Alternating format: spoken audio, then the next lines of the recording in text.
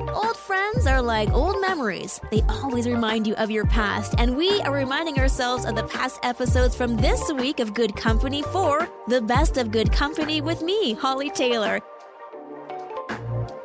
I'm Holly Taylor, and I don't know about you, but from about the 24th until yesterday, I don't know what day it was. I just knew I was generally in a food coma. So if that was you, but you had this general sensation that it was New Year's Eve or New Year's Day, and you were supposed to be making some plans and goals for this next new year, I'm kind of curious. Did you set any specific goals for 2024?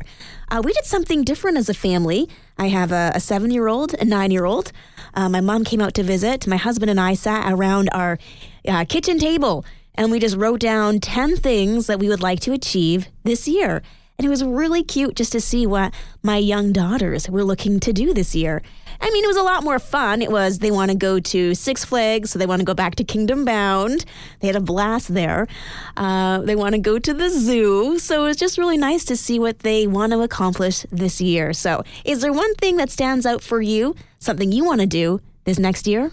Always text in. Give me a call. Would love to hear from you. 905-338-1250. I'm Holly Taylor. Maybe you want to travel to Brazil where you can do some counting of the Guinness World Book of Record Tower of Popsicle Sticks. I know, right? Totally making my bucket list. But regardless, if you are like me, just joking about that and really not too excited about it, but kind of curious, you know that place where you're like, I would like to see how they did that. How would they be able to make a tower 71.1 feet tall out of popsicle sticks? How did they do this?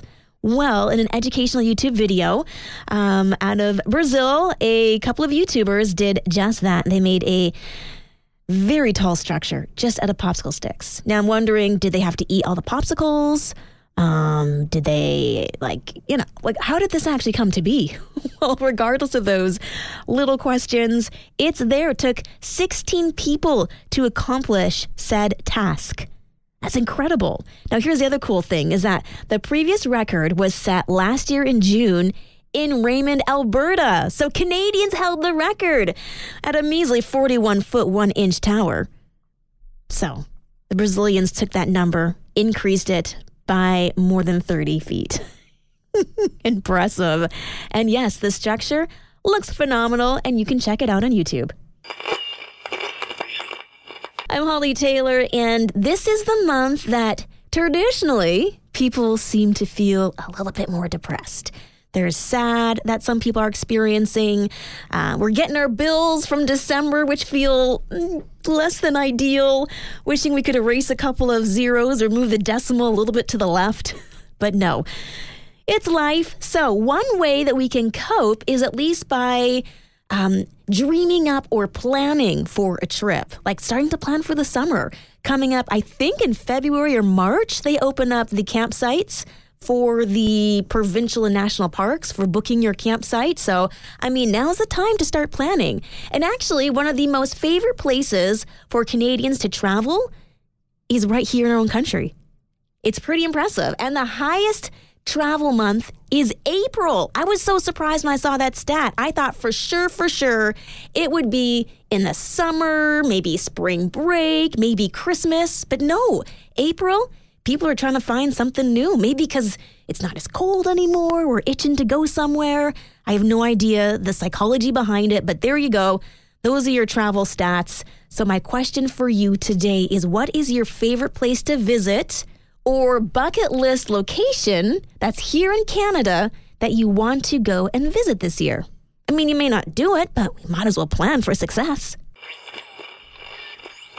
I'm Holly Taylor, and already I am looking forward to my next vacation. It was so good just to unplug and to get away for a little bit, even though getaway was just getting lost in movies on my couch, in my comfy and fuzzy Sherpa onesie. It was glorious. And there's actually ways to maximize days off.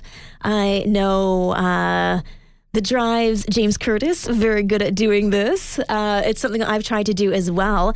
And in the UK, where they get a little bit more vacation time right out of the gate, they've actually released some stories as to how you can maximize your days. In fact, they normally get 25, and they've been able to sort these vacations around the holidays to actually give people 55 days in total. Yeah, so how do they do this? Well, Easter this year falls on the 29th, so you can enjoy a very long Easter break. In fact, with only booking 8 days off, you can get 16 days off. Thanks to Good Friday, you got your Easter Monday, and just the way those holidays fall, you only use up 8 days, but you're getting almost, we'll say 2.5 weeks of vacation time. Not bad, hey? Or how about this one? In May, you've got your Saturday, May the 25th. You've got your Sunday, June 2nd.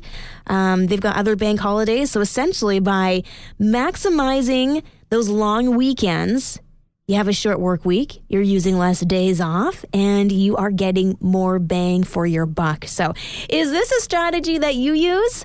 I feel like I should, try to do this a little bit more, but honestly, with kids, sometimes days off are because they're sick, and I don't really have control over that. So as I get older, I'm looking forward to taking advantage of ways to strategically take time off to get, 55 days when you're only booking off 25. I'm Holly Taylor, and this year, maybe there is something that you are looking to learn. The conversation, new year, new you. Maybe there's something that you're thinking, yeah, I've always wanted to learn ... And maybe this is the year to do so. So what are some of those things that you would like to learn? I kind of want to learn more about this whole digital marketing side of things. Like, I know some stuff, but there's a lot going on now utilizing the internet and websites and social media and SEOs and CPQs and Niners. And, there's so many acronyms. It's hard to keep up. So maybe that might be on my list of things to expand my knowledge on. But what would you want to learn more about? Something you want to learn this year? Maybe it's a hobby, a skill.